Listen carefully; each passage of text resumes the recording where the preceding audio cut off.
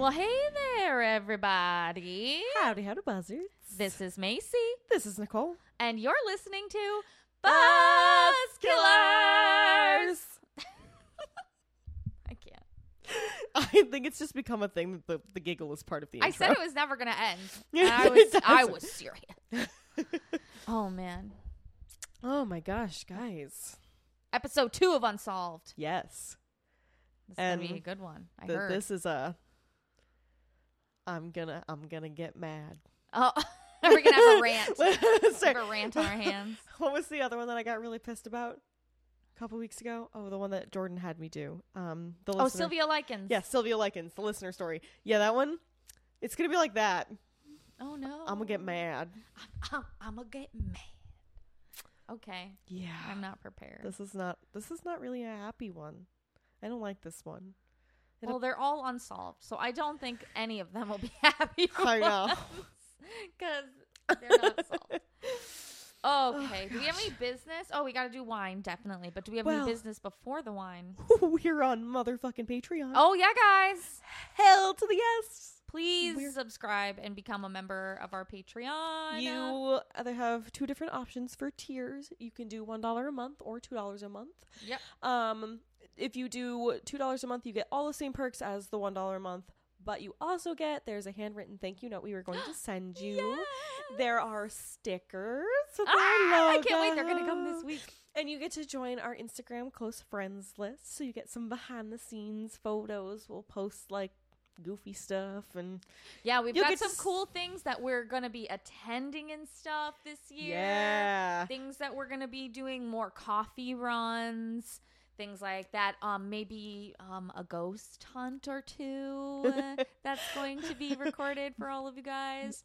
I like the or two. The or two option's better. No, or two, maybe more than one. But yeah, we've got some cool stuff planned for the Patreon, and if you subscribe, you guys will be the only ones that get that content. So it's exclusive. It's exclusive. The tree just fell. I heard it. I didn't see it. I saw it fall. Sorry, guys. The boys are doing some. Our significant others are out back falling trees, and I literally just saw like this huge fucking ass branch. I was gonna say I saw your face, and then I just heard. That's terrifying. Oh, I Lord. hope my brother-in-law knows that that's happening. Oh my god, I think he does. I think Josh was the one that was like, I want to do this. Yeah, but Tyler wanted to make sure that was true. I hope he called him or something. Oh yeah, he probably Josh is did. gonna come home and be like, where are my trees? No, sorry guys. Yeah. Anyway, guys. Anyway, Patreon. Yeah, check out our Patreon, and like I know we mentioned last time, and if you listen to our MP Priestley episode, you get the full unedited exclusive video if you join the Patreon. It is almost 3.5 hours long. Yes. So much more content than the actual episode that you can get everywhere else. Yes. It's so worth checking out. And he was so cool. And it's so cool. And you get to see like our reactions to talking with him and stuff. Yeah, because it's the video. It's not just audio. It's a little bit more personal. So it's really cool. You guys should check that out. And check out his Instagram and stuff too, guys. He's a cool guy, and his book's really good. I swear by it. Yes. Will forever tell you. Read that first before you even talk to me. And and if just know, if you ever subscribe to our Patreon, we will not only be eternally grateful, but every dollar and cent that you give us is going to go into making this podcast better for you. So, Maisie, what are we drinking today? Oh, I'm excited about this one. And it actually has a description on the back. We don't have to look it up. Huzzah. It's the first in a while. I know. We are drinking Apothic Rosé. It is a 2019 California wine. This is a big brand, guys. So you could probably get this at any liquor store ever. So peer into the secret garden beyond the veiled gate. Among pale petals lies a refreshing blend. This rosé blends layers of strawberry and watermelon with a hint of raspberry for a refreshing wine that is light in color yet dark in nature. Let's see what it tastes like. Okay, so first of all, I've already taken like 3 sips. I have not taken a sip. But while you take a sip, I love this wine. This is new to Macy. This is not new to me. I have tried this wine before, and I drink it frequently. I love this rosé. It has such an interesting taste to it. I like it. Yeah. This is one of my favorite rosés. Okay, so on a scale of 1 to 5 mouthfeels, what do you give it, Nicole? Oh, I always give it a 5. You get 5 out of 5. This one immediately goes straight to 5. This was like one of those wines that for the longest time when I would go to the store, I'd be like, I don't feel like dealing with thinking of getting something new and trying. I was like, I know I like this. I'm just going to take it. Yeah. And for the longest time, it was what I drank. I think I'll give it a 4. I like, Fair. I really like the 19 Crimes Rosé. I'm a sucker. That is a really good rosé. That's sucker. A good competitor. I love that one, and I think that one will always be my 5 out of 5 rosé. Yeah. Maybe it's because it was the first one I ever like really was like, I like this. That rosé was, guys, if you haven't tried the California rosé or the Cali rosé, it's the Snoop Cali rosé. Snoop Cali rosé, yeah. From 19 Crimes, you definitely should try it. But we are big fans of 19 Crimes. Fantastic. And we're big fans of Michael David Winery. But you know this. But we are also fans of Apothic. So this is a good 9 out of 10 mouthfeels. Yeah. Not all the mouthfeels, but respectable amount of mouthfeels. a close amount to all the mouthfeels. Close amount. All the mouthfeels. Yay!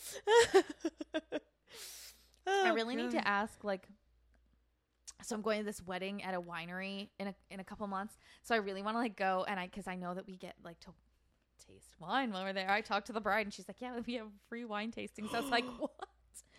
And so I was so excited. And it's the same place.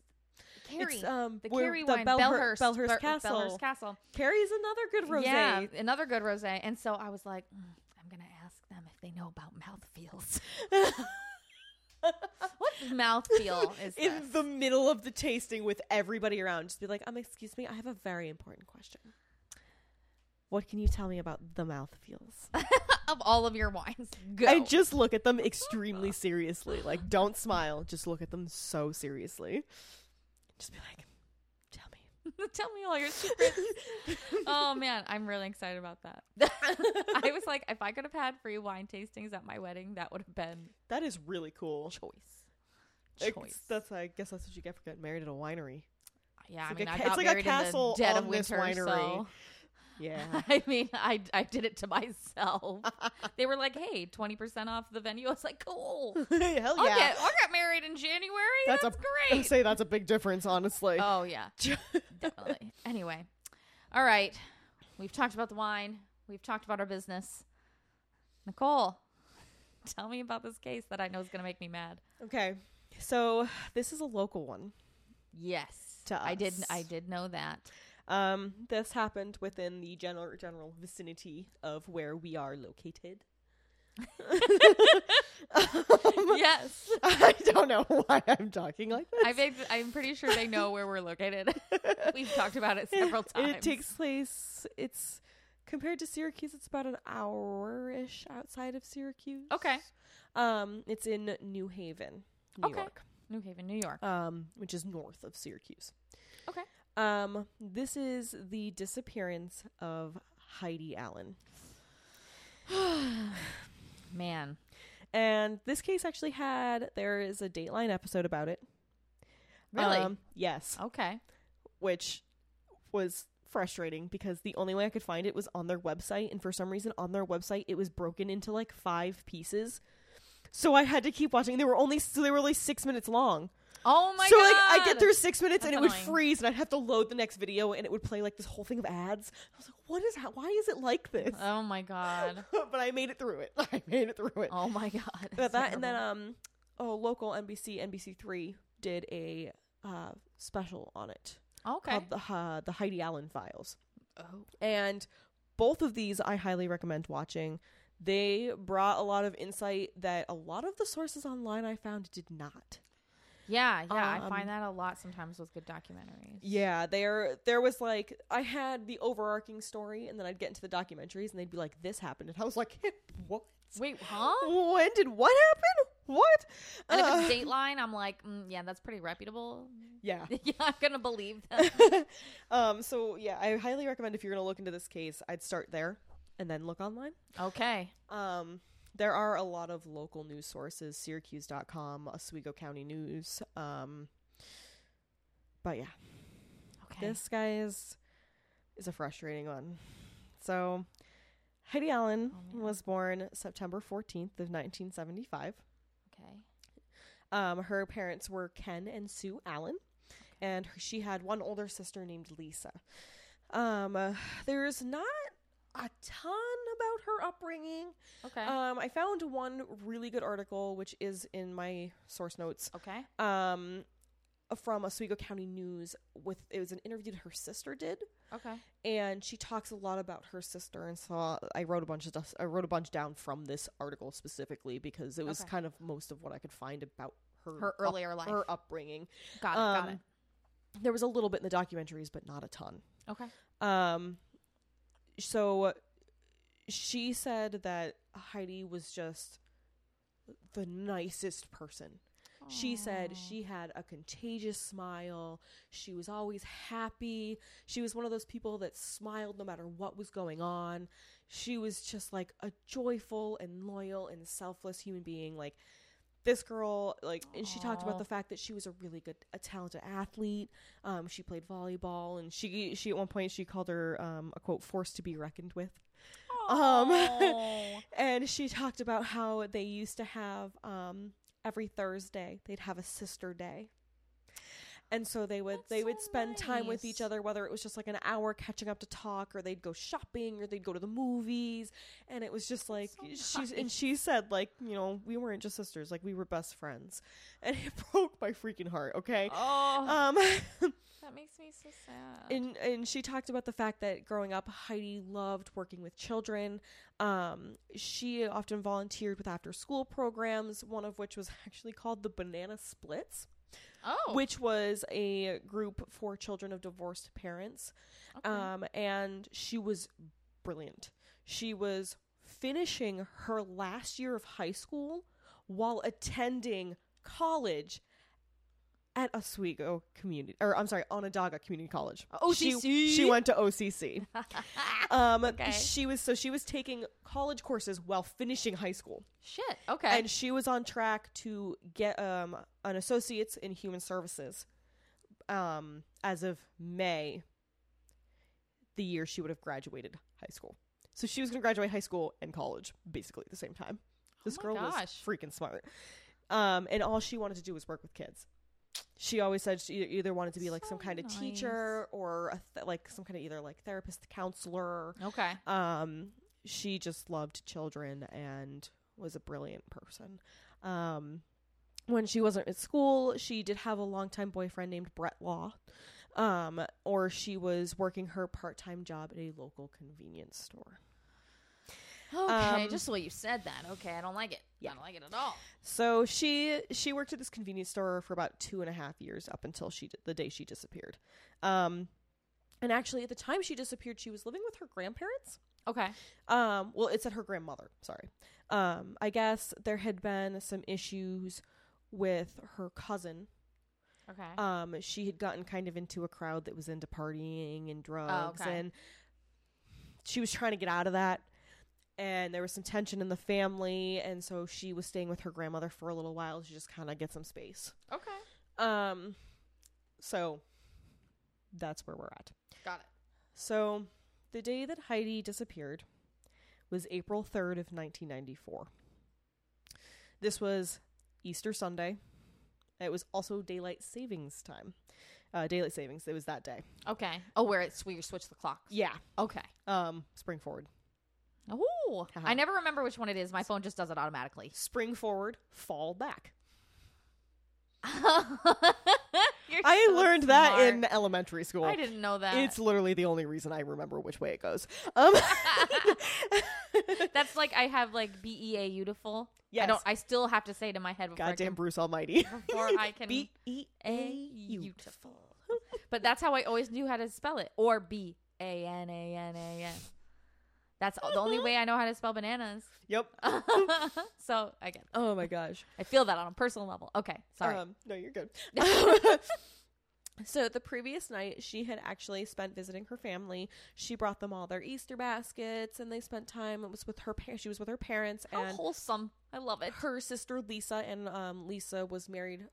Her husband's name is Ed. So, it was all of them plus Brett. and they had a fun night. They had dinner. It was just their normal family get-together. It was a good time. She got up Sunday morning to head into her shift. She was not supposed to be working this day. She took the shift for a coworker who wanted to take the day to spend the holiday with her children. So Heidi picked up the shift and went in to work at 5:45 a.m. Okay. So right at this time, Heidi is only 18. She arrived at the D&W convenience store, which still stands today. It is not named the D&W convenience store anymore. It is at the intersection of New York State Route 104 and New York State Route 104B in the town of New Haven. Okay. It is now called the Sun Up Food Store. And there is a garden outside that is dedicated to her. So Heidi got into work, and she was the only one working this morning. Okay. She did basically everything she normally does. Opens the store, was working, ringing people out. Is this like a gas station yes, too? Yes, it is a gas station. Okay. So people coming in, pumping gas, getting their early morning coffee, whatever. And almost 2 hours into her shift, Heidi disappears. So from sometime between 5:45 and 7:45, she goes missing. Oh, it's even faster than that. Oh, man. This hurts my freaking soul, the speed at which this happens. It's terrifying. Okay. I'm not prepared. At 7:50, a customer entered the convenience store and found it unattended. He called out, looked around, and all the pumps were turned on, the lights were on, the door was open. He was like, clearly the store was open. It looked like somebody had left cash on the counter, like they had come in and noticed it was also unattended, so they just like left money for whether they got gas or a newspaper. It was just left on the counter. There was nobody there. So he went outside, and it took him a few minutes. He flagged down a police officer driving by. The police officer comes inside, searches around the store, checks the back. They look outside. They're like, okay, they found Heidi's purse. They found her jacket, her keys. Like in the office or something, or in the break room. Yeah, like I think it was like under the counter. Oh, okay. And her car is still parked outside. But there's no sign of Heidi. So at 7:55, he radios in a missing person.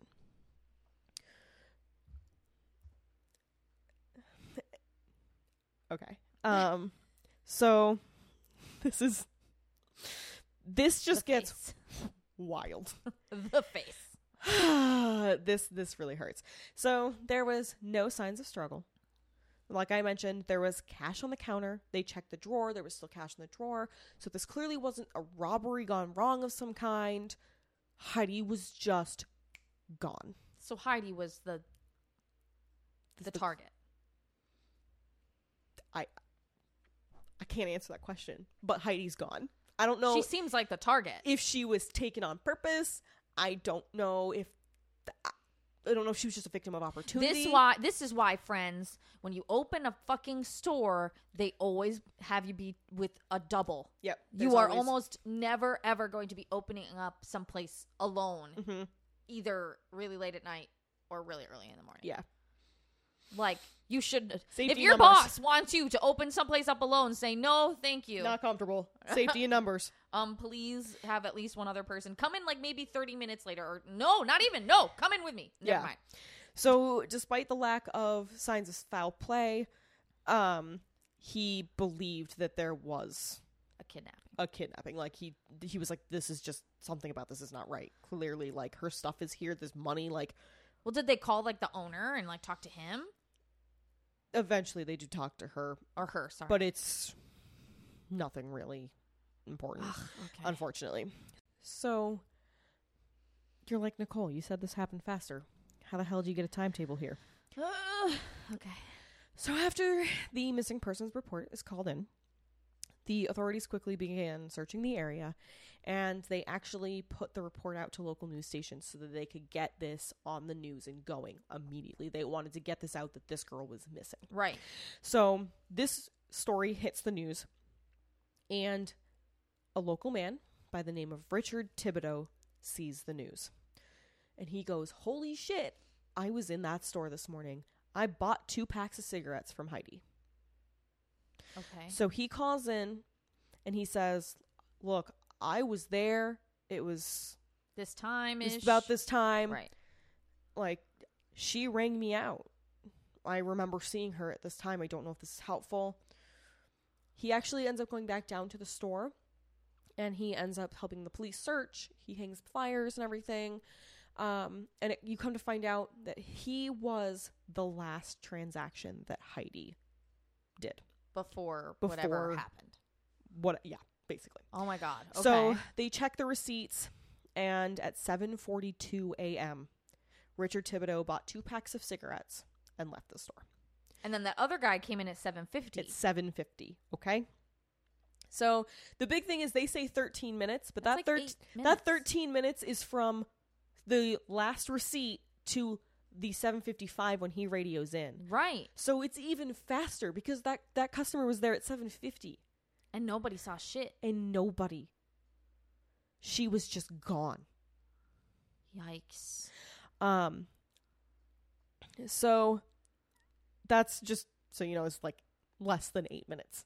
Yeah. For somebody to come and take this girl. With basically no struggle from what it looks like.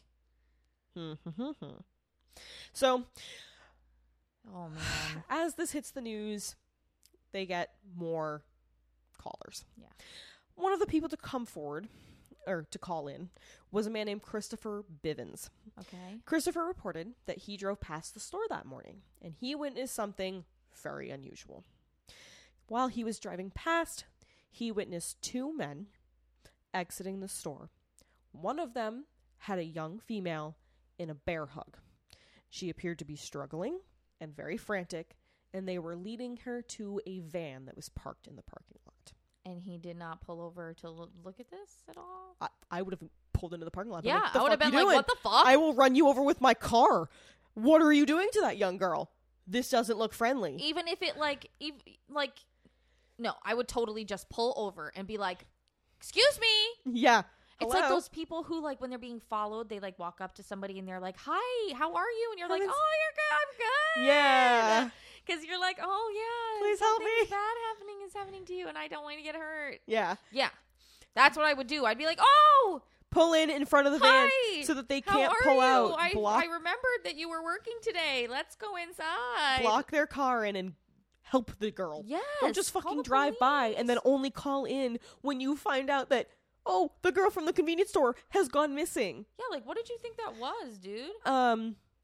So he reports this, and he described that person as being a few inches taller than Heidi. The one who was bear hugging her was a few inches taller than Heidi, and Heidi was 5'9". So Heidi was tall. So this guy was even taller. Yeah, it's like 6'2", 6'3". Yeah, probably. He was a tall person. Okay.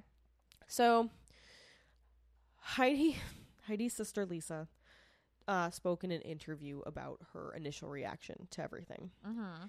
And she told the local news station that she remembers she received a voicemail from her aunt.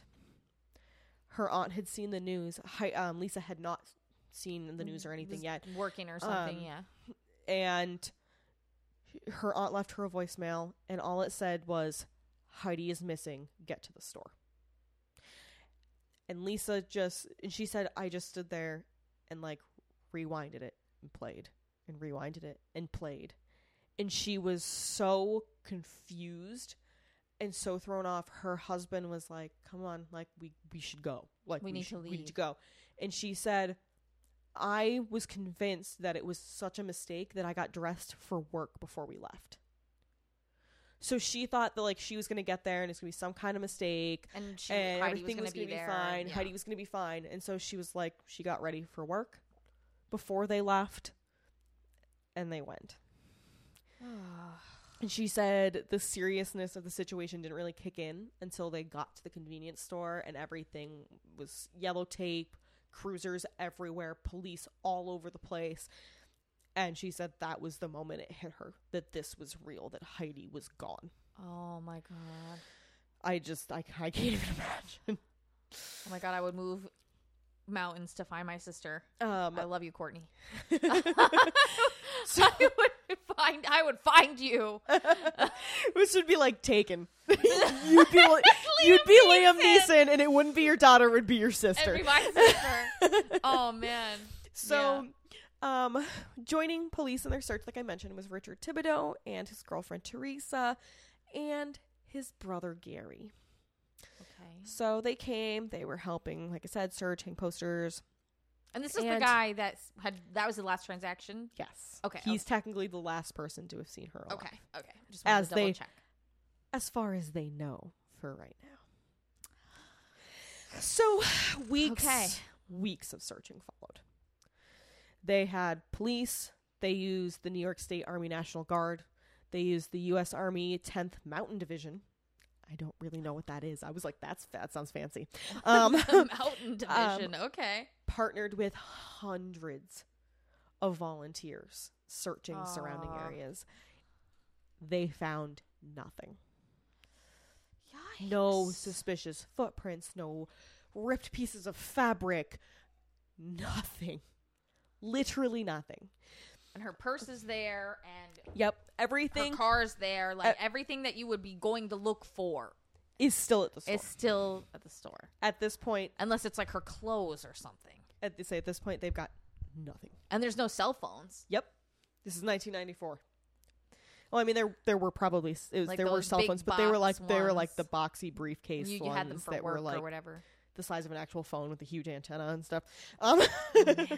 That most people did not have at the time. Yeah. So, and even with the story plastered across the news, like I said, nothing. Absolutely nothing has been turned up. This makes me sad.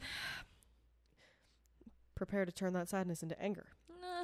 So, police immediately were suspicious of Richard. Simply because... Thibodeau? Yes, yeah. Richard Thibodeau. Okay, because he was the last person to see Heidi before she vanished. Okay. It was discovered that Richard drove a van, much like the witness that had called in said they saw in the parking lot. So police searched his car. Nothing. Okay. They took prints. They took fibers. They took hairs. None of it was hers. And it was all just his stuff. All just his stuff. They found nothing to link her to that van. Okay. Nothing. I'm going to say this 18,000 times. You're going to hate this word by the end of this episode. Nothing. Nothing.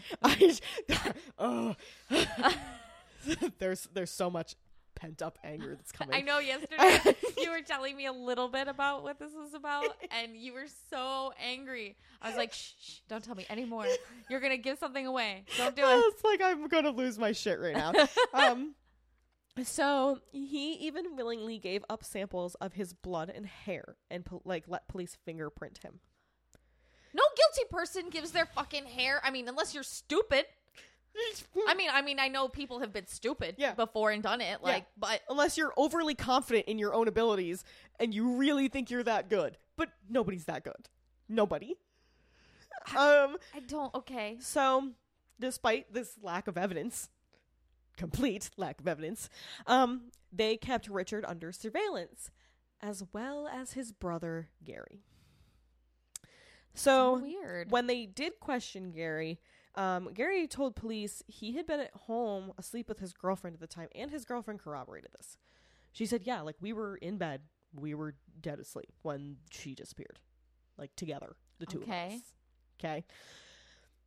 And again, despite nothing, just 1 month after Heidi vanished, Richard was arrested and charged with first-degree kidnapping.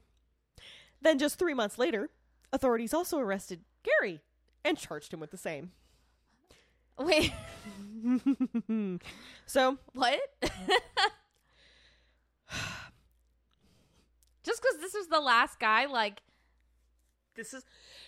I'm infuriated by this trial. That doesn't make any sense. If you have no evidence, how can you think you wouldn't even be able to stand trial without amount of evidence? There's none. Any competent lawyer would tell you do not have enough evidence to hold these men. You listen to the evidence they have. Okay.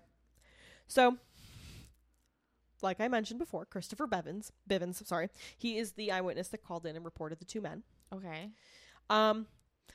He testified. He, quote, positively identified Richard's van as being the one that was in the parking lot. There are thousands of vans that probably look like that. Well, I will say he did have a unique van. Okay. So it's almost like a utility van. And it was whitish light blue. Okay. The doors were dark. They were either black or like a very dark blue. So like they were replaced. When you see cars that have replaced the door with a different color. Yeah. That's what this looked like. So both doors were a dark color. The back two doors were a different color too. They were also dark. Okay. And then there was on the very end panel of the car where the trunk is, there was a big stripe. There was a black stripe. Okay. So in a small town, yes, this is an identifiable car. This is you'd look at that and be like, yeah, I definitely just saw the car. Okay. This is one man who said.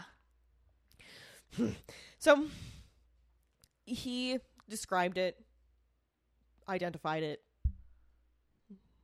Okay, so that places Richard there. Okay, that places Richard there. He fucking came forward and said he was there. There's a receipt showing that he paid for something there. Yes, he literally came forward and was like, I was here. And there, okay. So he's not lying. That's so weird. Another witness came forward. And this is the witness whose receipt was from 7:41 a.m.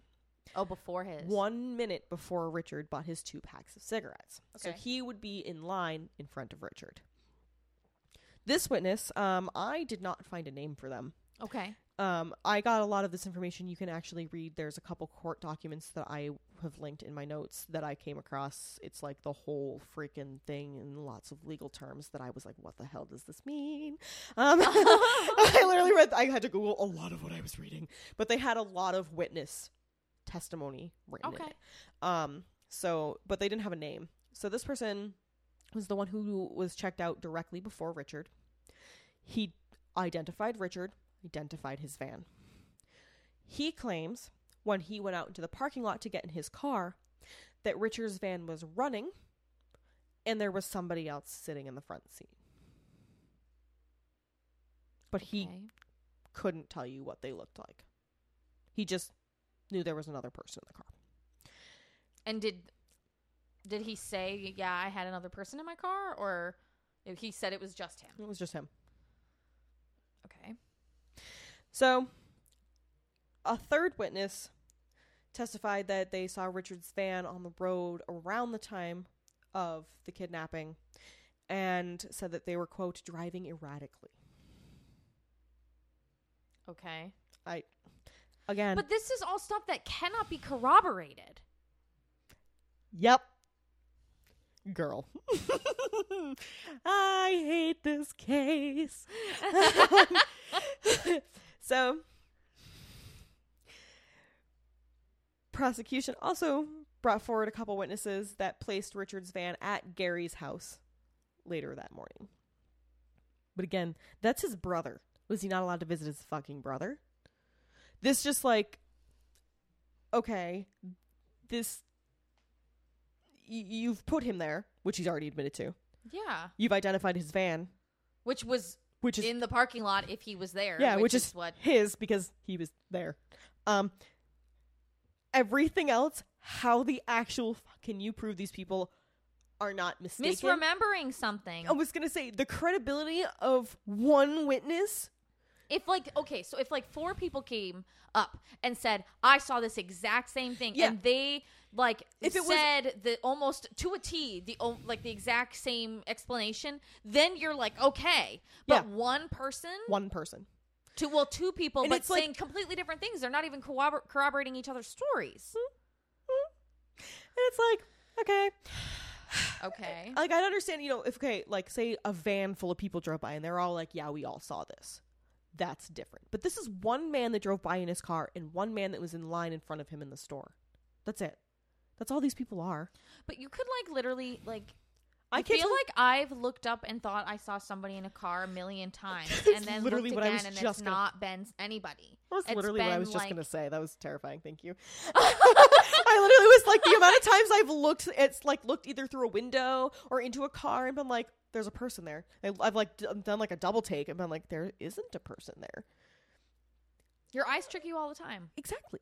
And on this morning, and he couldn't say what they looked like. And it was early in the morning, and it was snowing.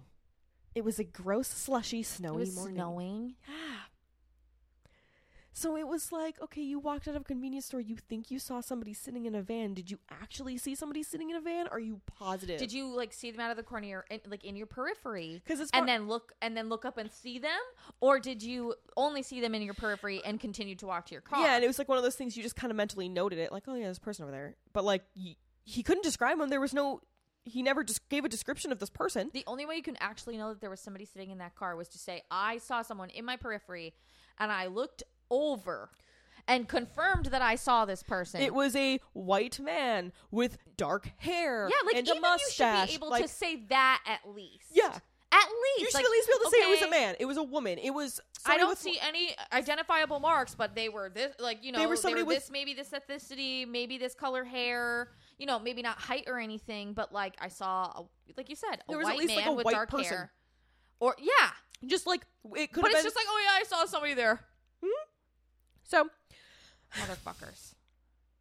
Now, they used almost the exact same information for both trials. Richard and Gary were tried separately. The only difference was for Gary, they had two. That's the brother. Yes, he's the brother who was sleeping. Who was fucking sleeping and not there. They have two witnesses that they bring in specifically against Gary. And now, okay, so after Heidi disappeared, Gary was arrested on an unrelated drug charge. Him and his girlfriend. Okay. And this is something that they talk about in one of the documentaries I watched, and I cannot remember which one it was. But they said that this was almost a little too extra for drug charges. So these drug charges were from Massachusetts. Okay. So this was a warrant out for his arrest in Massachusetts. They arrested Gary and extradited him to Massachusetts to serve time for this. Okay. And the people in this documentary said that this was almost a little extra. Like, this is not something that normally happens for a minor drug charge. All sorts of shit happens for a minor drug charge. I'm sorry. So, people could be assholes. Yeah. There's that lady who had like a minor drug charge that Kim Kardashian got off. Like, first offense, minor drug charge, and they sentenced her to fucking life in prison. That's true. That is true. Like, so they'll do some crazy shit about the drugs. The drugs. The drugs. Gotta get me some drugs. Okay, anyway, so they sent him to Massachusetts, and he did serve some time.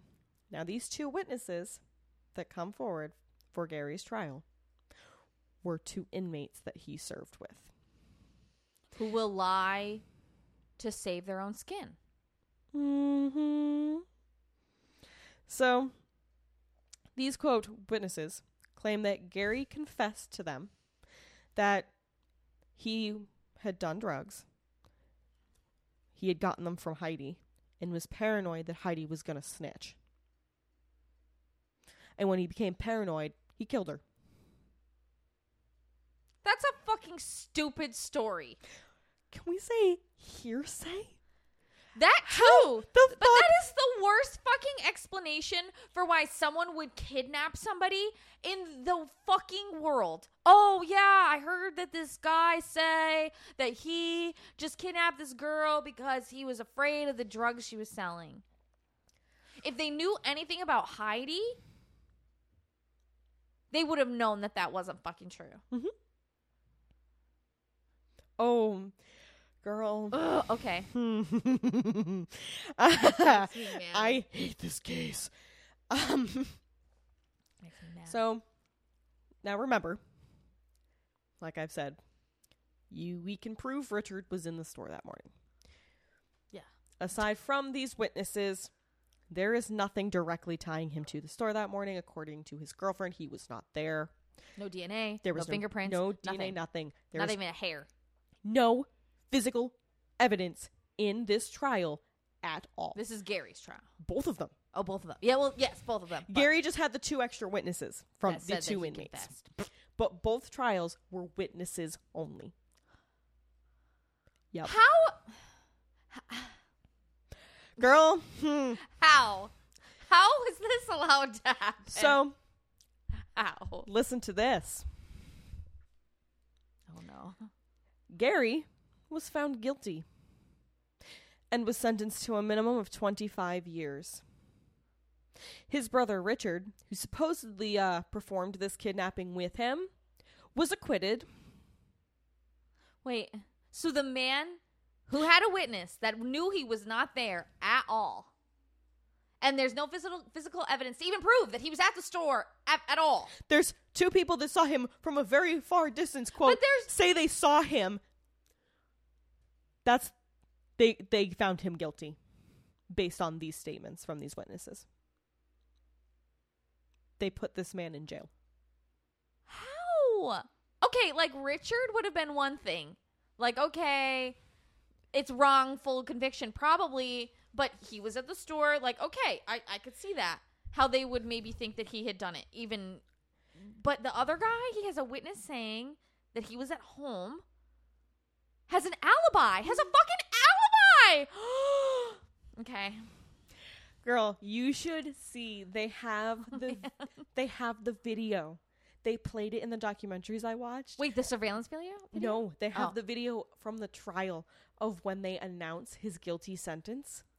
And you literally just see him and he's just like just complete shock. Off of hearsay. Because of freaking I was like, I mean, we were talking about Fred and Rose West the other day. They literally couldn't convict Frederick West of that one girl's murder because his son had been talking to him and he said he confessed to it, but they couldn't do it even though he said he confessed to him because it's hearsay. Yep. It's hearsay. You can't convict somebody off of hearsay. Even if you are like almost 99.9% sure that somebody did something, it's almost impossible to convict someone on hearsay. Who the fuck was this person's lawyer? Like, who was the prosecution in this?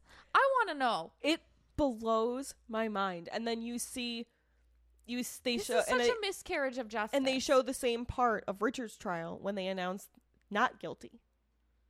And it was 2 different judges and 2 different juries. Well, yeah.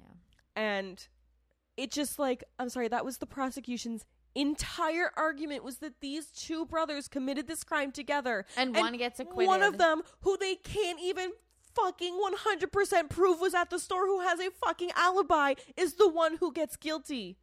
And the other one is acquitted, and he was fucking there. It makes me so angry. So angry. I'm flabbergasted. So, because we have been proven even people who are guilty of things cannot be convicted on hearsay. And so a fucking innocent person is convicted on hearsay? Yeah. That's bullshit. And a few members of Heidi's family said they were kind of confused because Heidi didn't do drugs, wasn't a drug dealer. Why weren't they brought in by the defense? And oh my God, the profile that had been given did not fit Richard or Gary. The profile of the they thought that they said Sorry. that this person would have a history of violence. Okay, and neither Richard nor Gary did. He only had the minor drug charge. That's not violence. Yep. And like I said, no physical evidence. They still do not have Heidi's body. Okay. Now, I like I said, she seems like they went there for her. That's what I feel in my bones. That whoever did this was like lying in wait for her to be alone. Girl, I'm about to blow your motherfucking mind. So you're like, okay, well, wait a second. I thought this case was unsolved. Well, yes, it still is, because technically they never found Heidi's body. But despite the fact that Gary has served time for this, the case, yes, is still listed as unsolved, and there is so much more. God damn. This is only about half of what is about to happen. Shit. Okay. So, do you need more wine, friend? I do. Hold, please. I gotta fill the cup. So, well, it come to find out. After their trials and stuff. After the trials. Okay. This is many, many years later. Oh, God. Okay. So they were tried in 1995, okay? This is like early 2000s. Was there a lot of public pressure, do you know, to solve this? I think there was. Because it was such a local and tight-knit community. Okay. It's a very small That's town. the only way I could think that this was carried out in this way. I think this case was horrifyingly mishandled. I mean, I don't know all about it yet, but I think so as well. So go ahead. You think you're angry now? Oh, you just wait, sweetheart. All right. So, okay.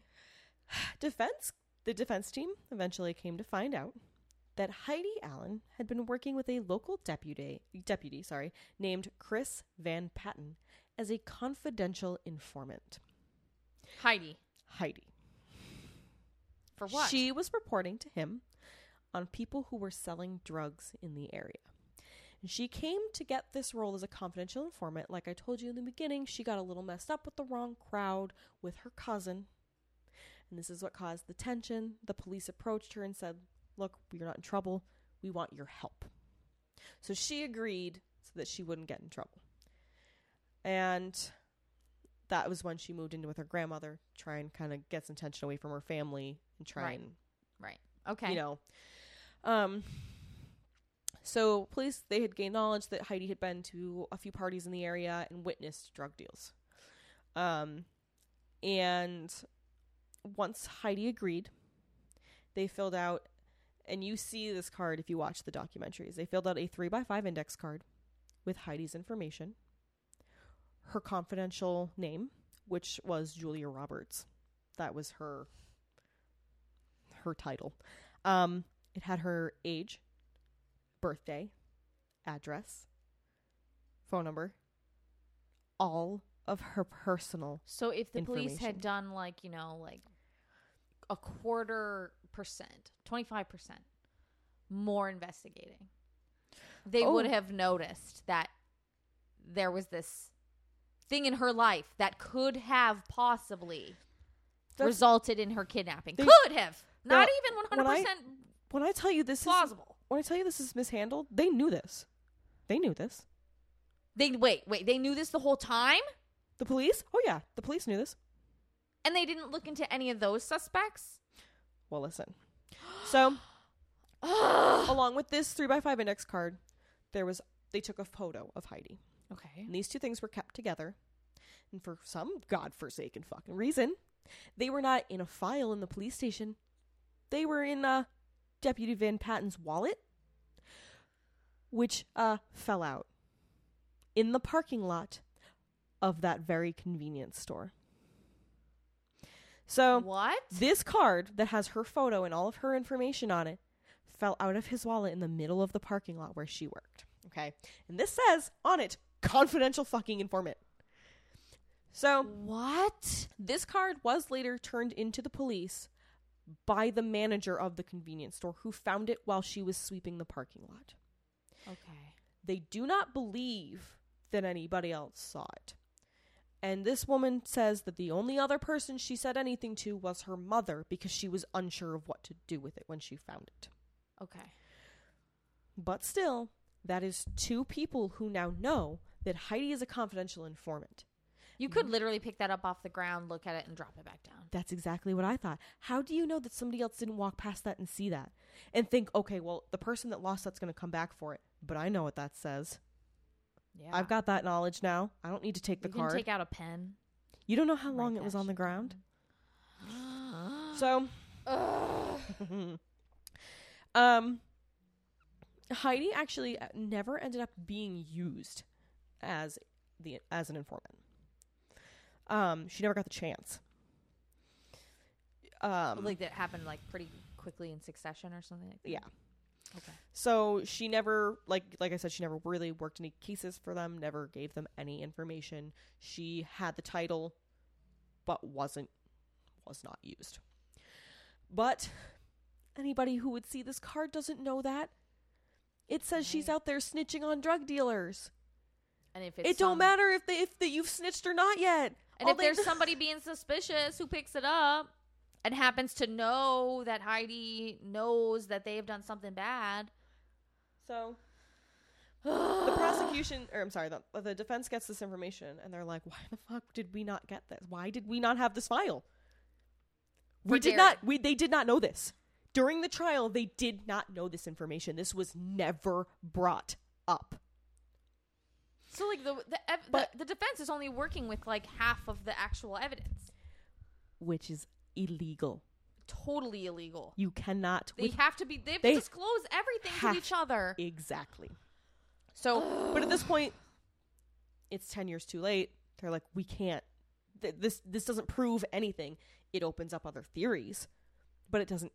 But you could totally submit that to a judge and be like, my client, well, we were not allowed to use this information. So, God damn it. Sorry, I made her laugh. So they get this information with other things. What other things? Lots of other things. Oh, no! So, you're about to learn some stuff that's going to make you want to yell. Okay. Okay. So, this is just a little tidbit. Jump forward to 2004. One of Heidi's cousins, Melissa Searles, she had given Heidi a golden bracelet with her name on it before she disappeared. Okay. As like a gift or something. Yes. She opened her mailbox one day and found this golden bracelet in an envelope inside. What? For reasons completely unknown to literally everyone, Melissa did not tell authorities about this until years later. Wait. So they found out about this in 2004, but it had happened way before? Yes. Sorry. What? So she got this bracelet that she knew was Heidi's and didn't think it important to bring to authorities to until say, fingerprint this DNA, there might be something on it. Until 2004. Until 10 years later. Years later, when it was far too late for anything to be done about that. And it had been in her possession. It's not like she just put it in a plastic bag. So, that's just a fun little tidbit. Then they got what they thought was going to be a big break in the case, and nothing came of it. So, in February of 2013. Okay. A woman. So, almost 20 years later. Yes. Let's just put it like that. A woman named Tanya Priest approached police. Tanya told the police that 3 men, Roger Breckenridge, James Steen, and Michael Borer, had kidnapped Heidi because they believed she was going to rat on them for selling drugs. She explained that the 3 men took her, beat her to death in the garage, and then dragged her body across the road and buried her remains beneath the floorboards of the cabin there. She said she learned all of this information many, many years ago. So she had been visiting a friend, and this friend's name was Vicky. Okay. Vicky was dating one of these 3 men, and they were sitting around the TV when like a little news story popped up that talked about remembering Heidi. Right. And Tanya just kind of said, you know what? I wonder what happened to her. That poor girl. Like, something kind of along those lines. Okay. Just thinking out loud. And Vicky kind of said the same. And in the room was James Steen. And he goes, well, do you really want to know?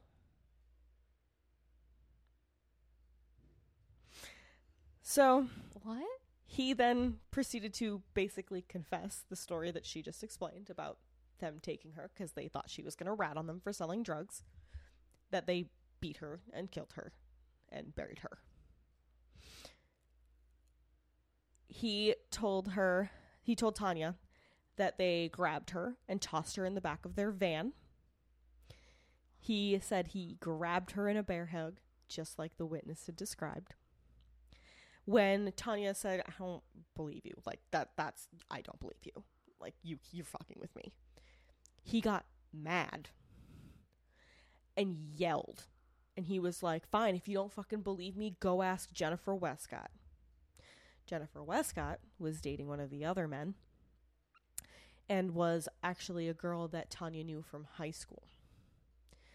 So he said, and James went on to say they got lucky that another van had been in the lot after theirs. Or before theirs, sorry. And that they just simply got lucky. And when she said, there's an innocent man in jail for this crime, he said, not my problem. So, oh my God! Since that happened, Tanya didn't know what to do with this. She like, what do I do with this information? Do I tell somebody? Yes. Panicked, like hardcore panicked, and was like, I don't know what to do with this. Like, I don't know how to process this information. And she actually ended up moving out of state. And it wasn't until many years later that James Steen was arrested for shooting and killing Vicky in a domestic dispute that she came forward. Oh my God. So she's it took that? I would have been like, you told me this is what they said to me. Go police. She said it was that, along with she lost her own husband. So she said these tragedies just like brought all of this information flooding back, and she was like, I can't just sit on this anymore. Like, she was like, back then I didn't know what to do, but like I can't shut my mouth anymore. Right. So she explained this all to police, and they devised a plan, and the plan was to speak with Jennifer Westcott. Okay. So Tanya reached out to Jennifer. They became Facebook friends again. They kind of started small talking, just kind of catching up, try and build a relationship. Until eventually they get to the point where Tanya feels comfortable calling her. And you can listen to this call. You can listen. They play it. Yep, they have this on. They have this recorded. Okay. It is in both documentaries that I watched. So the phone call starts out, and for a little bit she small talks with her, and she was like, and she kind of brings up, she's like, I was remembering something totally crazy the other day. And she leads into the disappearance of Heidi and everything that James had told her. And at first, Jennifer kind of doesn't say much. It's a lot of, yeah, I don't really know. Like, not getting anywhere. Okay. And Tanya eventually says, did you know? Because I'm sorry, I skipped a little tidbit here. When they took Heidi in the van, they brought her to Jennifer's home. That was the information that he told Tanya a long time ago. Oh my God. That's why he said, go ask Jennifer. Go ask Jennifer. Because it was her garage. Like, it was I wouldn't have let anybody do that in my fucking garage. So Tanya keeps saying, like, it's just so weird. Did you even know it was Heidi when they showed up at your house with the van? And Jennifer says, no, I didn't have a clue. They made her wait in the van. And Tanya's like, well, like, why didn't why didn't you go to police when you found out?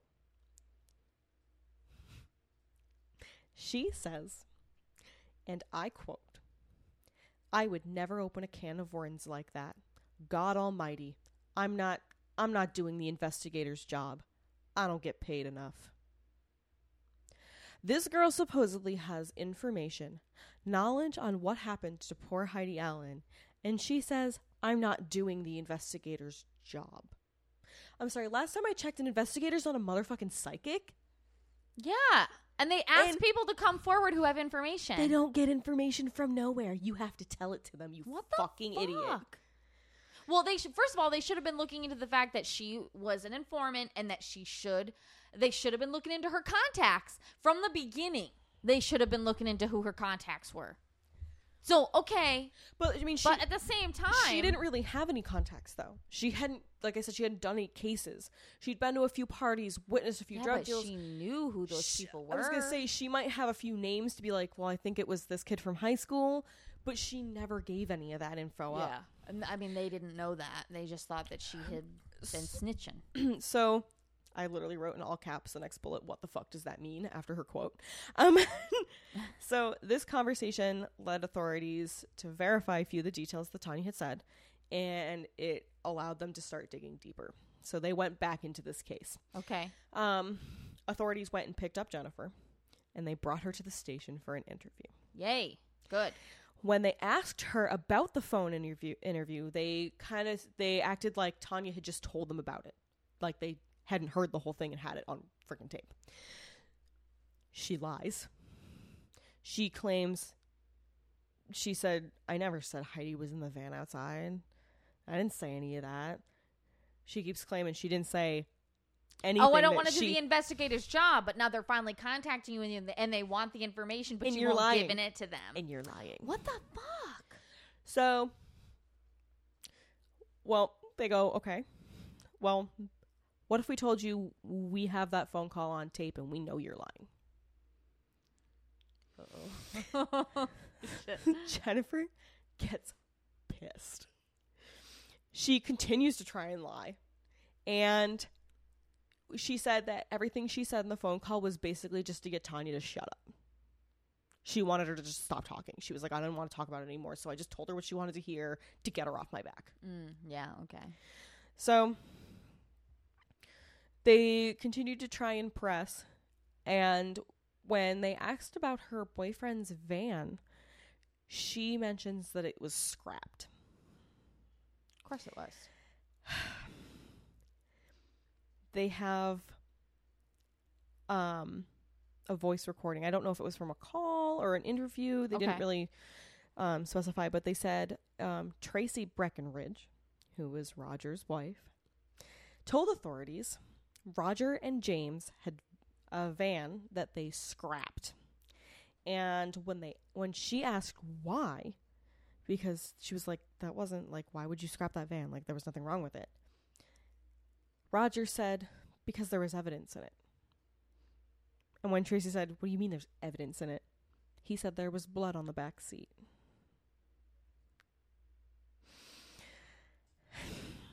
But this van has been scrapped. It's gone. They can't do anything with that information. Oh my God.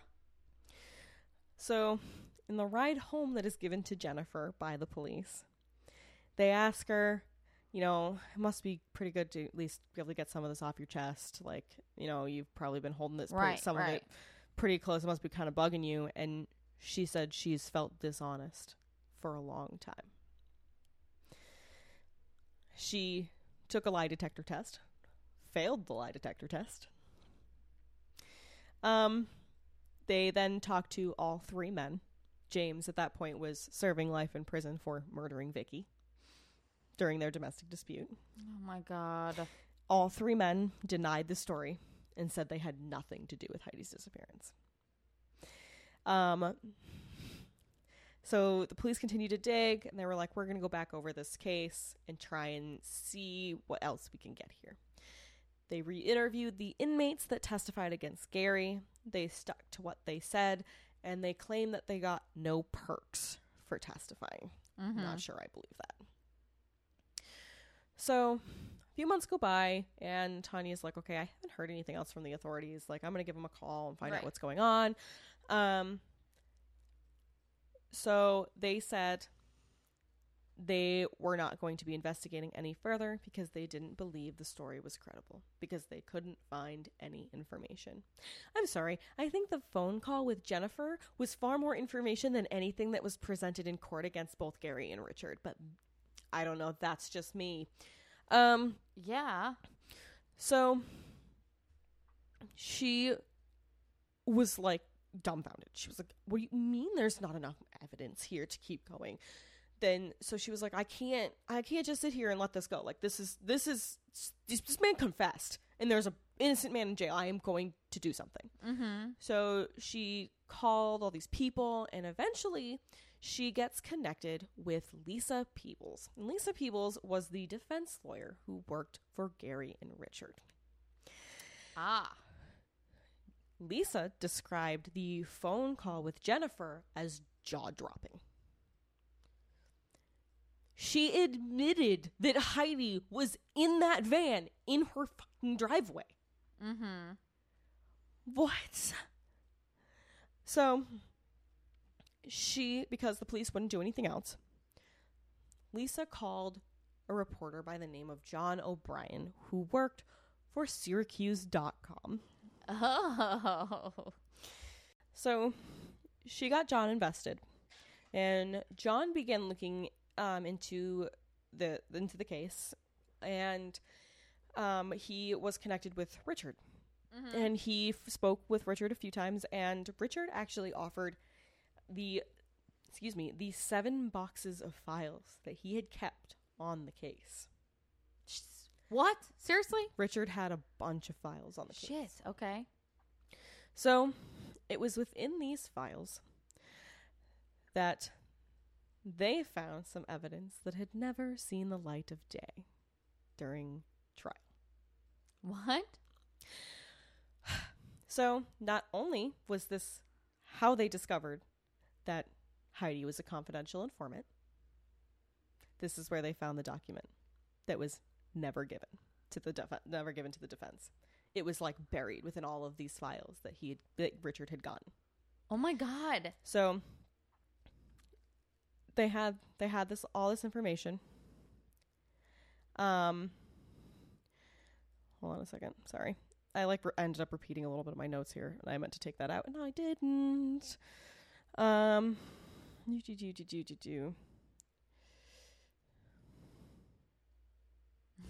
She's looking at her notes like, what? What did I write? I do that all the time. I just I think I meant to move that piece, and I copied it from up top, so it's literally all the same stuff, but it's a paragraph and a half of information that I meant to take out. So okay. I was like, what did I do here? So the testifying attorney who had heard rumors of this fact said that he actually tried to ask police for information about this. When he asked, they said that there was no file on this. Bullshit. Now they've found this file. Bullshit. And in case anybody would like to look up the law, it is called a Brady violation. And that is when the two arguing sides do not properly turn over their evidence to each other, because you have to provide everything. Yeah, they are legally required to show everything that they have so that they can argue against it. In a later search of actual police records in the police station, they uncover a handwritten note by the assistant district attorney that they show in the documentary. You see this note. Shit! Mm-hmm. Oh my God! It is signed and dated by him. And it's attached to a file that says, "This file not copied for defense attorneys." What? The note says that. The note fucking says that. Fucking cover up. Word for word. This file not copied for defense attorneys. That's so illegal. Did he get sued? This just I hate Nothing this. happens to this guy because of this? I hate this. This man swears up and down that they gave them every drop of information. They take this note in this interview in the NBC3 documentary I watched, and they fucking have a copy of it, and they show it to this assistant district attorney who wrote and signed it and said, this says you didn't copy it and give it to the defense team. Why? What is this from? Do you remember this? And he doesn't. And he just like sits there for a second, and he's like, I'm just going to reiterate what I said earlier. All of the documentation was handed over to the defense. This has your name and a date on it. There's literally a signed fucking note that says he did not. And the defense team was like, we have never seen this before. Never. So then his sentence should be overturned. Oh, you just wait, my girl. Oh my God. You just wait. Okay, so man, this file also contained fuck this. I hate this so much. This had 2 letters in it. These 2 letters were written by a man named Dr. Myron. Okay. Dr. Myron is a world-renowned specialist in analyzing people and being able to tell if they are telling the truth or not. Okay. So he's like one of those people that can pick up on the tics, all those things when you are speaking to know whether or not what you are saying is truthful. Okay. Dr. Myron was called in by authorities to interview a young boy named Brett Moore. Brett Moore? Who's that, you ask? Oh, let me tell you. Brett Moore was most likely the last person to ever see Heidi Allen alive. So not, or, I'm sorry, not alive, but ever see her before she was buried. What? Supposedly, Brett Moore witnessed the disposal of Heidi's body. By who? Is it those same guys? Did their names come up again? Because I'm pretty sure you should look at them. Maybe? Just a question. His father, and like they do this connection, you can see in the documentaries, his father had connections to these 3 men, like through certain people. They also had a connection to the mother of the store manager who was told about the confidential informant card. What? They linked them all. Motherfucker! There were like these 3 people. And now they don't have any evidence to convict any of them of it. I'm not even going to try to explain it to you right now because he literally draws it out in like a Venn diagram in the NBC3 special. Okay. And there's like, it's probably confusing. It's really confusing. If I try and speak it to you, you are going to be like, what the fuck is she saying right now? Mm-hmm. But they show, and it's like one of these 3 guys, and it's like his girlfriend and their like friend, and they know like this guy who like knows her, and they're like, oh, and it's a small town. Mm-hmm. Everybody knows everybody. People fucking knows yeah. Even if it's only vaguely. So Dr. Myron is called in to interview this young boy who supposedly saw the disposal of Heidi Allen's body. One of the letters says the following, and this is a direct quote. Okay. As a result of the interviews, it is my professional opinion the Brent Moore's report of the report of the certain events pertinent to the disposal of Heidi Allen's body, which he witnessed, are true and accurate of those events. Specifically, it is in my opinion that Brent Moore witnessed Heidi Allen's body being transported in a van and then saw her body burnt in a garage shed on the property of the Barlow residence located on Pankhurst Road in the town of Scriba.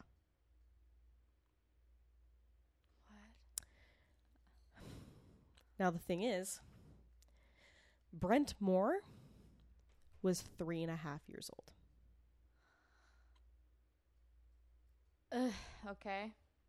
At the time. At the time. That he was spoken to. So. Okay, I'm sorry. Little kids, you think they're stupid. They're not. They're fucking smart. They see everything that you do. He examined drawings that the boy had done. And you see some of these drawings in the documentary. And he points out like a tree where like, it's like, and it's, of course, it's 3.5-year-old drawings. So it's like kind of scribbles. But the boy like pointed to what things were. And like, he like tell you what each thing is. And it's supposed to be where she was disposed. And he said after examining these drawings and after conducting this interview, he believes that not only did the boy witness this, but he is now suffering from PTSD. He is exhibiting many signs of PTSD. Poor thing. He was able to identify Heidi in photos by name. So he just like put down a photo and said, "Do you know who this person is?" And he said, "Oh yeah, it's Heidi." Mm-hmm. Oh man. And told Dr. Myron he had seen her in the back of the van covered in bugs. Covered in bugs? This evidence never saw the light of day. This was Why? never used. Isn't it awful? Okay, I see. Maybe not completely believing a 3-year-old boy, but that puts a reasonable doubt in your mind. Mm-hmm. And that's the point of a defense lawyer, is to put reasonable doubt in your mind. And you've got a world-renowned specialist who they could have brought on the stand to talk. Yikes. I'm so mad. So, Brent's parents were not together. Okay. Brent's own father, Richard, is interviewed in this NBC NBC3 documentary. Okay. It's a mouthful. He said until they came to him to interview him for this documentary, he did not know this information. He was unaware of the fact that Brent and Brent's mother had gone to police. That's how hidden this evidence was. His own fucking father didn't know about it. Oh my God. So, one of his mother's accounts, when she spoke with police, said she had actually talked to Rich, which Rich was his father. He claims this was untrue. And she said that Rich admitted to performing drug deals with Heidi. He was like, "I've never done drugs." He's like, "I've had my struggles, but I've never done hard drugs." What? So there's like all this weird shit flying about. There's like this 3-year-old boy who supposedly witnessed the disposal of the body. Now the like mother he was with the mother though, and that the mother maybe witnessed it, and maybe not the father witnessed it. We don't know. It is all a freaking mess. But this was never mentioned in the trial. These forms were never given to the defense. Which is illegal. Did not know about this information. Guys, my dad is a lawyer. That's illegal. Mm-hmm. My dad is a lawyer. That is really bad. They find all this evidence, and they were like, well, this is like a new glimmer of hope. Like, right. We have all of this against these 3 men, against... Even if it doesn't convict them, maybe. It'll at least It'll acquit Gary. Yeah. So... Oh, no. I don't want to know. No. I'm just going to keep, like, angry laughing in this because I fucking hate this. Oh, my God. So, like I told you, John O'Brien was working on this story. Okay. That's the newspaper, or the Syracuse.com. The Syracuse.com reporter, okay. Yes. Okay. So, in the meantime, he, again, tracks down the 2 inmates that testified against Gary. They have a different story now, don't they? One of the inmates, Robert Baldessaro, when he spoke with John, his story changed. And now I took this straight out of the documentary. It's a little confusing. We'll talk about it. Okay. So he told John that Gary had never directly confessed to him that he killed anybody. Okay. So that right there, he lied on the stand. Perjury. Yeah. He said a much different statement. That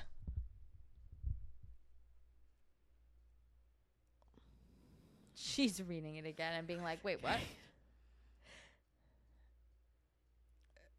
Sorry. I went to say something and was like, that's not what that says. And I had to read it 3 times because I confused myself.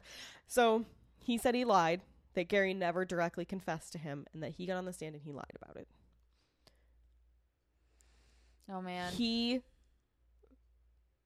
didn't say why he lied. Coercion? He never... he still claims he didn't get anything out of it. Then why lie? Maybe time out of jail. I don't freaking know. But he didn't get anything for it. He now says that he lied on the stand. That Gary never directly confessed to him about killing Heidi. And he was convicted off of their fucking testimony. Ugh! So, something else they find out. A former coworker of Heidi's comes forward. This coworker explains in a sworn statement that Heidi had expressed to her that she was scared. She said the police had come to her and wanted her to nail, quote, nail people for dealing coke. And she was scared. Almost like they were pressuring her to do this. So she wasn't a willing informant. Not in my opinion. I'm telling you, this was all a fucking cover-up, man. Lisa Peebles tried to use all of this evidence to overturn Gary's conviction. They were granted a hearing in which they would present all of this evidence to the judge, and the judge would decide if it was worth overturning and bringing it back to trial. They argued about the missing documents, and they even brought in all 3 of those men to testify. When they brought in Michael Borer, they became aware of the fact that Michael Borer had become obsessed with Heidi's case. Which one was that? He was one of the 3 men. That said, she either, saw the van or, No, he was one of the 3 men that Tanya claims took her. Okay. So he had become obsessed with her case. And, had boxes of newspaper articles and was, weirdly fascinated with the goings-ons of her case. But wasn't actively making himself available to them. No. Okay.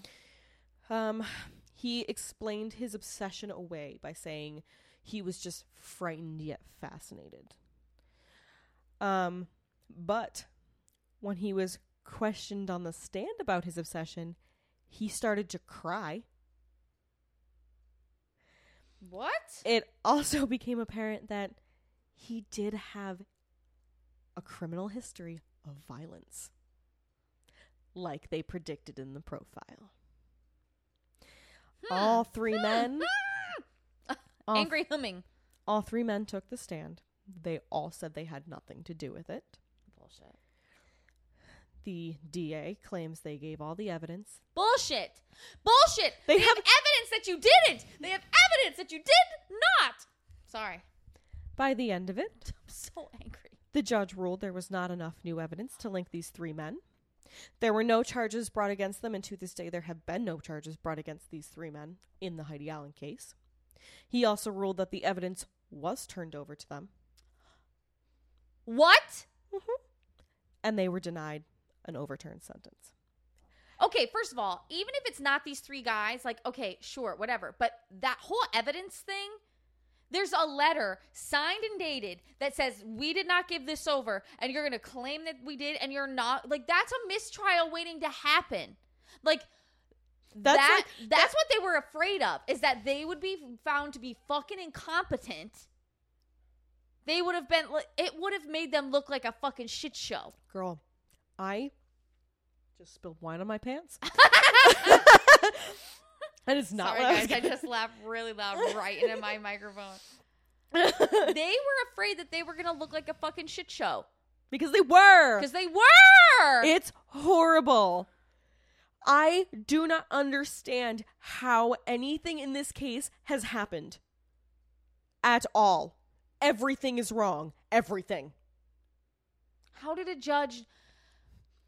At least, okay, like say, okay, there's not enough sufficient evidence to say that these 3 men committed the crime. Sure. Okay, fine.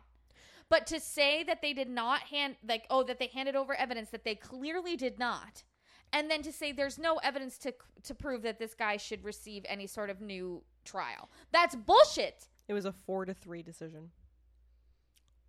One person said no? 4-3. Oh, sorry. They were off by 1 to get it overturned. The majority? Yeah. So Lisa Peebles, she brought the case in front of a panel of judges to try and reopen it again after all of this and was denied. Cover up. There's a fucking cover up. A little later, she did get the panel to agree to review the case, possibly to reopen it. And again, it did not work in their cover up. Something is being covered up. Unfortunately, Gary's health began to decline, and he passed away behind bars in August of 2018, 2 years before he would have been eligible for parole. What? Until the day he died. There is a very heartbreaking interview. He's in a wheelchair. He's on an oxygen tank. He basically looks like skin and bones. And he says, they know I'm innocent. I'm behind bars and they know I'm innocent.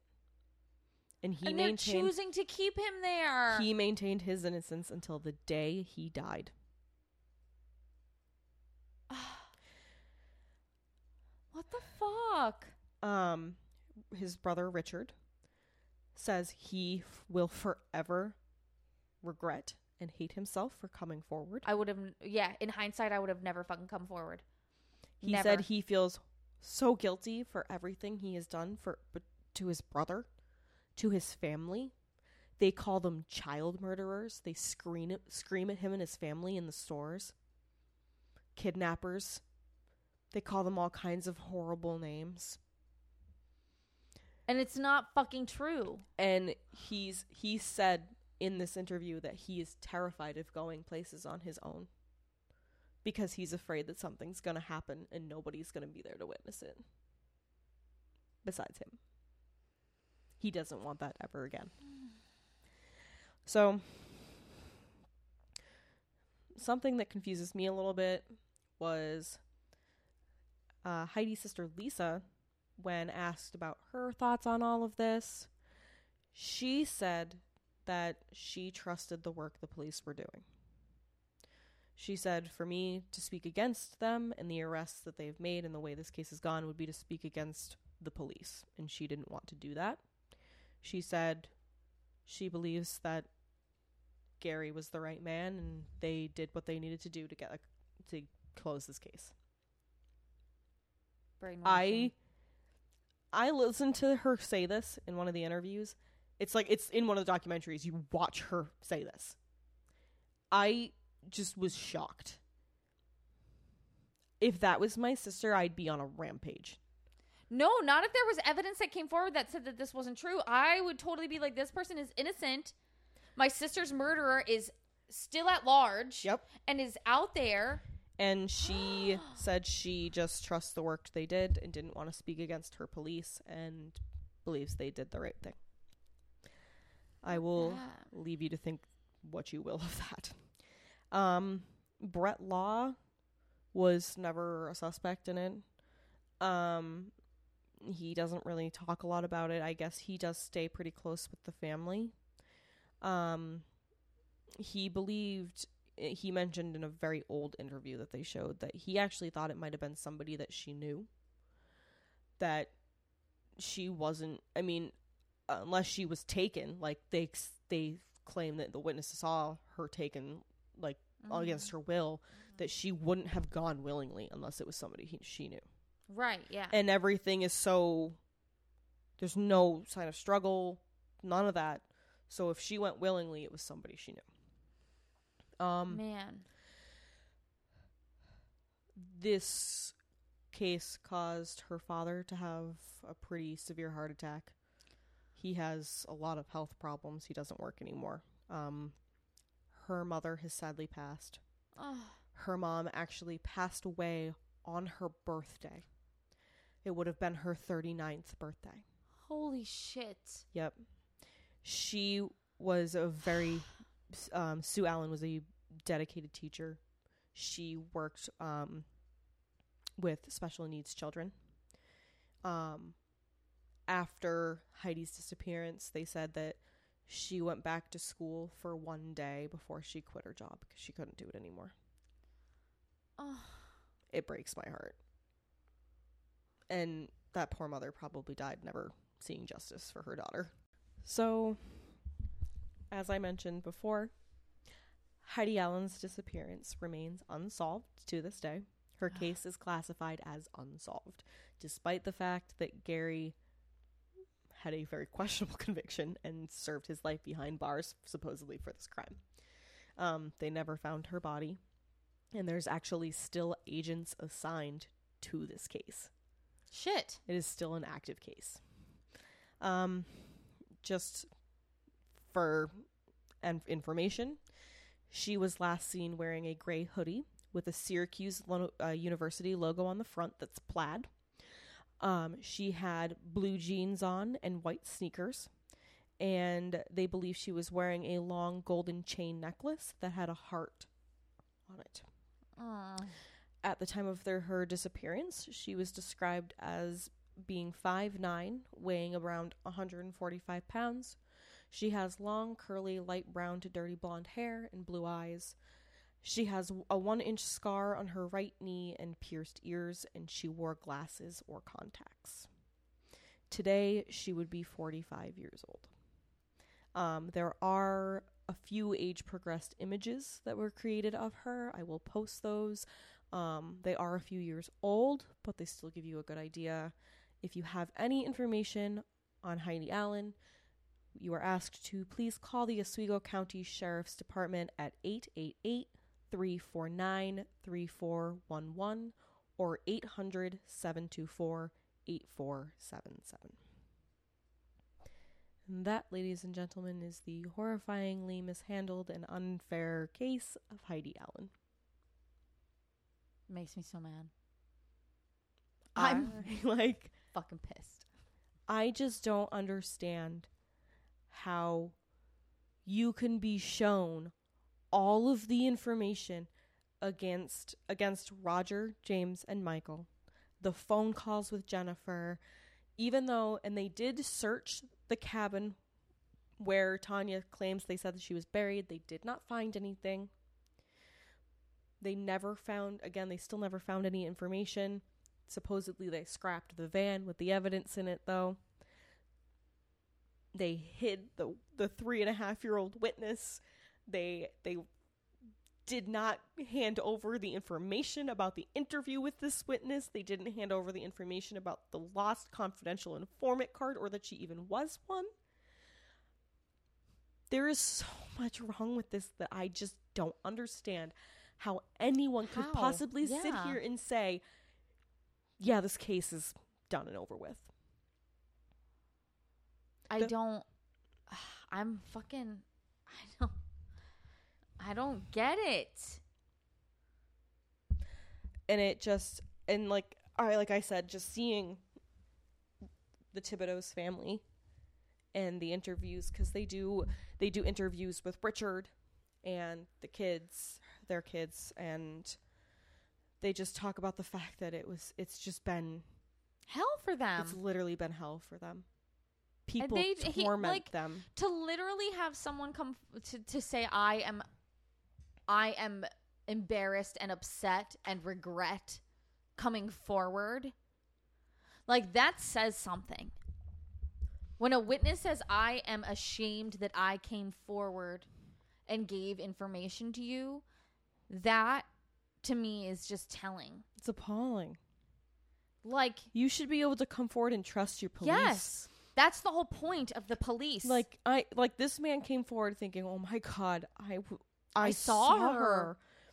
Like, I could have credible information that could help these people," and they turned against him. All because he was the last one in the store. The last person, the last transaction she completed. The last person to see her alive. What the fuck? With no evidence, nothing but horrible hearsay. Witness testimony, hearsay, witness testimony. Bullshit. That's such crap. I'm disappointed in law enforcement with this one. I think they let Heidi and her family down very hard. Oh, definitely. And I think there's something that they're hiding. I'm sorry, there's something that they know that they're hiding. There's no reason that you don't hand over evidence like that. And how did those people not get in trouble for that? Well, how did that DA not get disbarred? How? I don't understand how they can sit there with a handwritten, dated, fucking signed note that says we did not copy and give to the defense attorney, and they can still sit there and say, "Oh no, but they got it." That blows my mind. Look at my files. You want to see that I have it? No, you're going to see them in the new files because I have it now. I say, asshole. Even if it was eventually copied and given to them, why wasn't that note scrapped? Why wasn't there an update to the note on the back that says a different date, copied and given on blank, blank, blank, 3 months later or something? You don't write a handwritten note like that and just leave it in a file. No. Like, not without some sort of addendum or something. Yes, exactly. If it's been given over. Mm-hmm. If it's been given over, there is definitely some sort of addendum that's been added. I can't get past the look on the assistant DA's face when they bring up the note to him. Like he never thought it was going to ever get found. He has this blank stare of almost you can hear him mentally saying, "Don't react. Don't react. Just say what we were taught to say." No, we gave it to them. That's what he looks like. Because then why did I argue it? Stone-faced. He just sits there. I feel like their lawyer, who's Lisa Peebles, right? Mm-hmm. She would have brought that up if it had been given to her. I mean, I know that there are lawyers that don't use all of the evidence that they're given. Like, I know. But she says, I've never seen this. She's like, I have never seen this document. This was not in the original files. And she has her original files. I'm sure. Do you know how many fucking file cabinets they have in a law office? So many. She fought long and hard for Gary. Yes. If you believe somebody is innocent and you know they are innocent because all of the evidence proves that they are and it's sad. Fuck that. Like I told you, they did the interview with Gary where you see him and it's in a wheelchair, really old and sick, and poor guy died in jail and he shouldn't have. They asked him and they said, "What do you think about hope?" There is none. And he just kind of like sits there and he's just like, it doesn't matter at this point. He's like, he literally says, "I have so many health issues that freedom's not even worth it at this point. Because he's like, there's no freedom for me. I'm so sick that it's not even worth it." That fucking hurts my heart. I'm like, so upset by this. I'm legitimately upset. And I have a friend whose father's a police officer around here, and he, unfortunately, I wasn't gotten back to in time about it. He did not work this case, but he did have connections to people that did work the case. I really did want to talk to them about it, or even just like ask a few simple questions.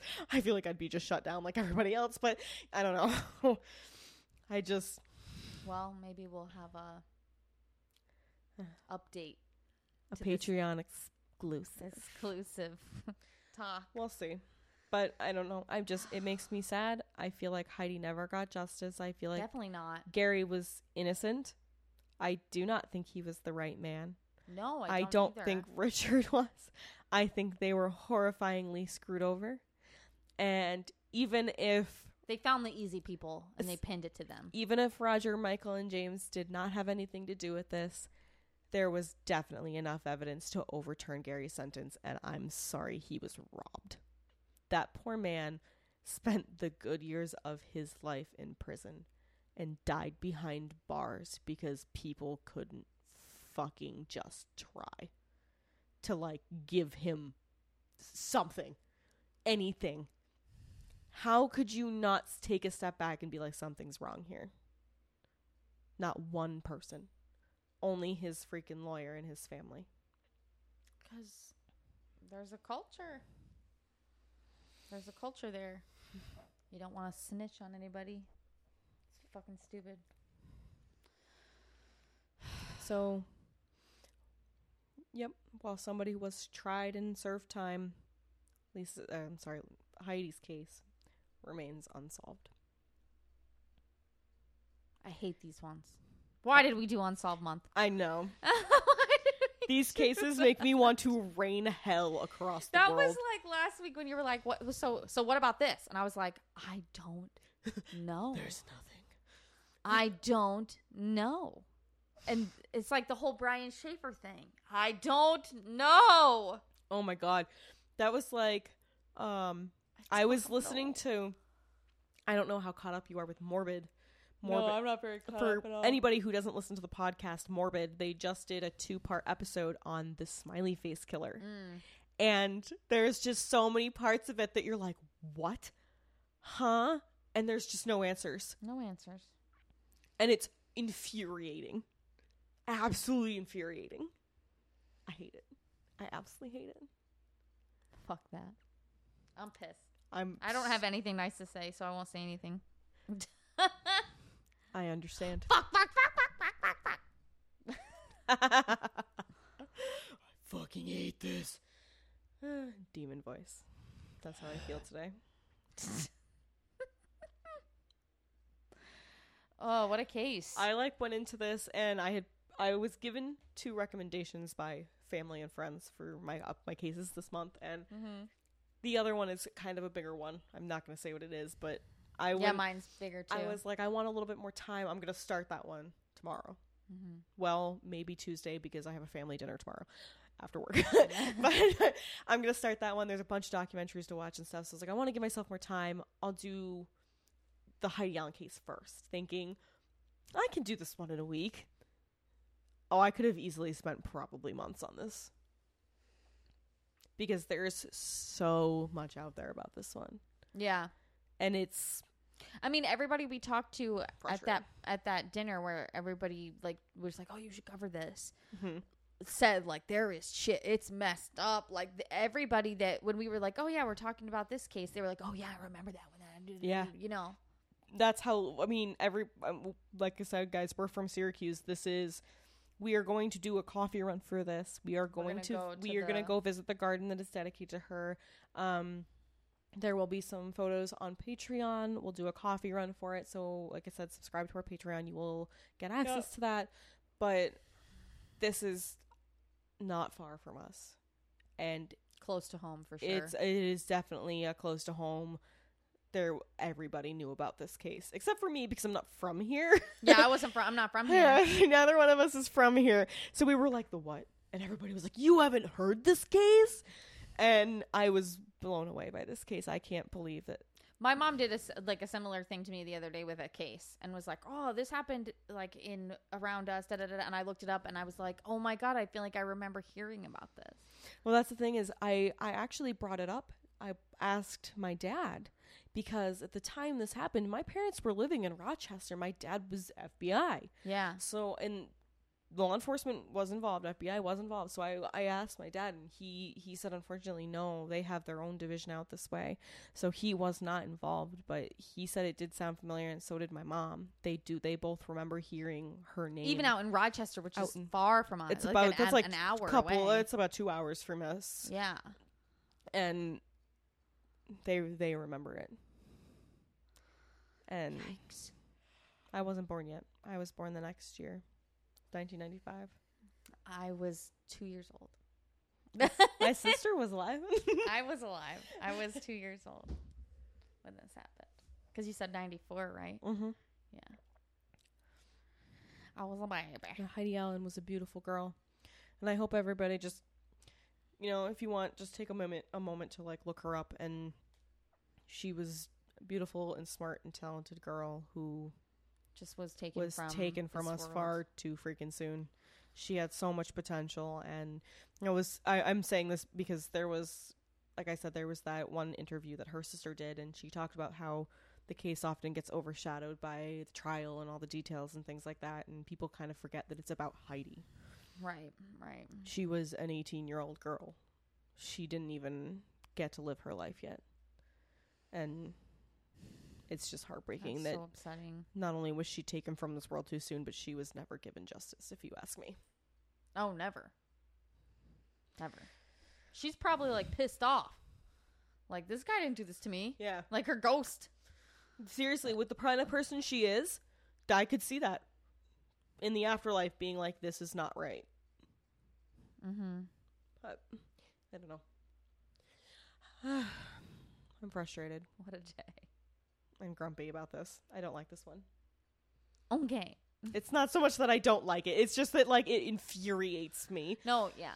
I like making people aware of cases. Sometimes I get emotional. That's fine. It shows that we're still human.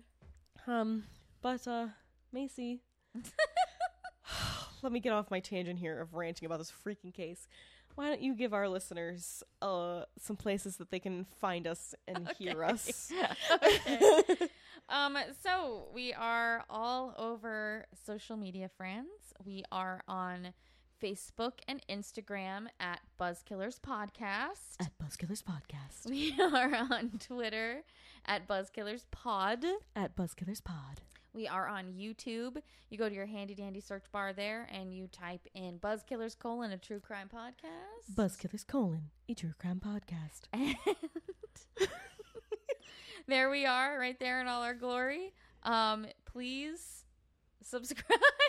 Because if we get to 100, we can have our own customized URL, and it won't be so hard to find us now. You won't have to use the search bar. No, you can just be like youtube.com/whoever we are. Podcast. Yeah. We are. I would hope you'd know if you are an avid listener. We are on Patreon now. Type in Buzzkillers, and you will find us. We have 2 tiers of membership. Please, if you are so inclined, we should be. We are patreon.com/Buzzkillers podcast. Okay, perfect. That's the easiest way to find us. Perfect. I forgot we did get to make our own URL for that one. Yes. Okay. We are also, you can listen to us anywhere you find your podcasts.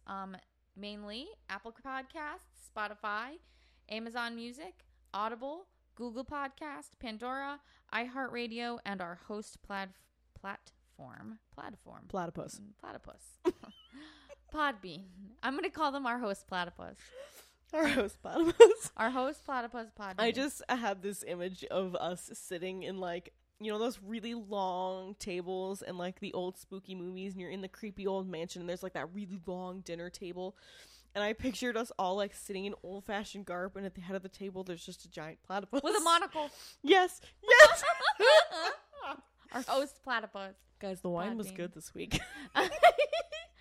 Also, you can find us at www.buzzkillerspodcast.com. Hell yes. On our website, you can find out a little bit about us because we're pretty cool and we're fun. You can find out a little bit about the wines that we have had throughout this almost year. Almost. Oh my God. Isn't it crazy? It's literally going to be a year next month. I just thought of a date that like... Well, technically we launched in August. But we started the process our July. Our birth date is technically July 9th. Okay, guys. Thank you so much for listening and sticking with us. And we will be back at you next week with a 3rd unsolved case, which we're sorry that this whole month is freaking torture. I mean, it's torture for me. Listening to it and researching it. Same. It's like, I don't know who did this. It's driving me crazy. Because normally I'm used to being like, okay, well, this person did it, or like there's this here and this guy. Like I'm talking about the actual killer. And now I'm just like, okay, well, now I have to talk about the victims, and I have to be like, well, guess what? There's no answers. Have fun with that knowledge. And you're like, fuck it. It's awful. But we love you so much. Follow us, listen to us, like us, subscribe to us. We appreciate you all 100% times a million times infinity to the moon and back. What she said. And just keep on keeping it on, friends. Don't be a buzzkill. Be a buzzard. Okay, we love you. Bye. Bye.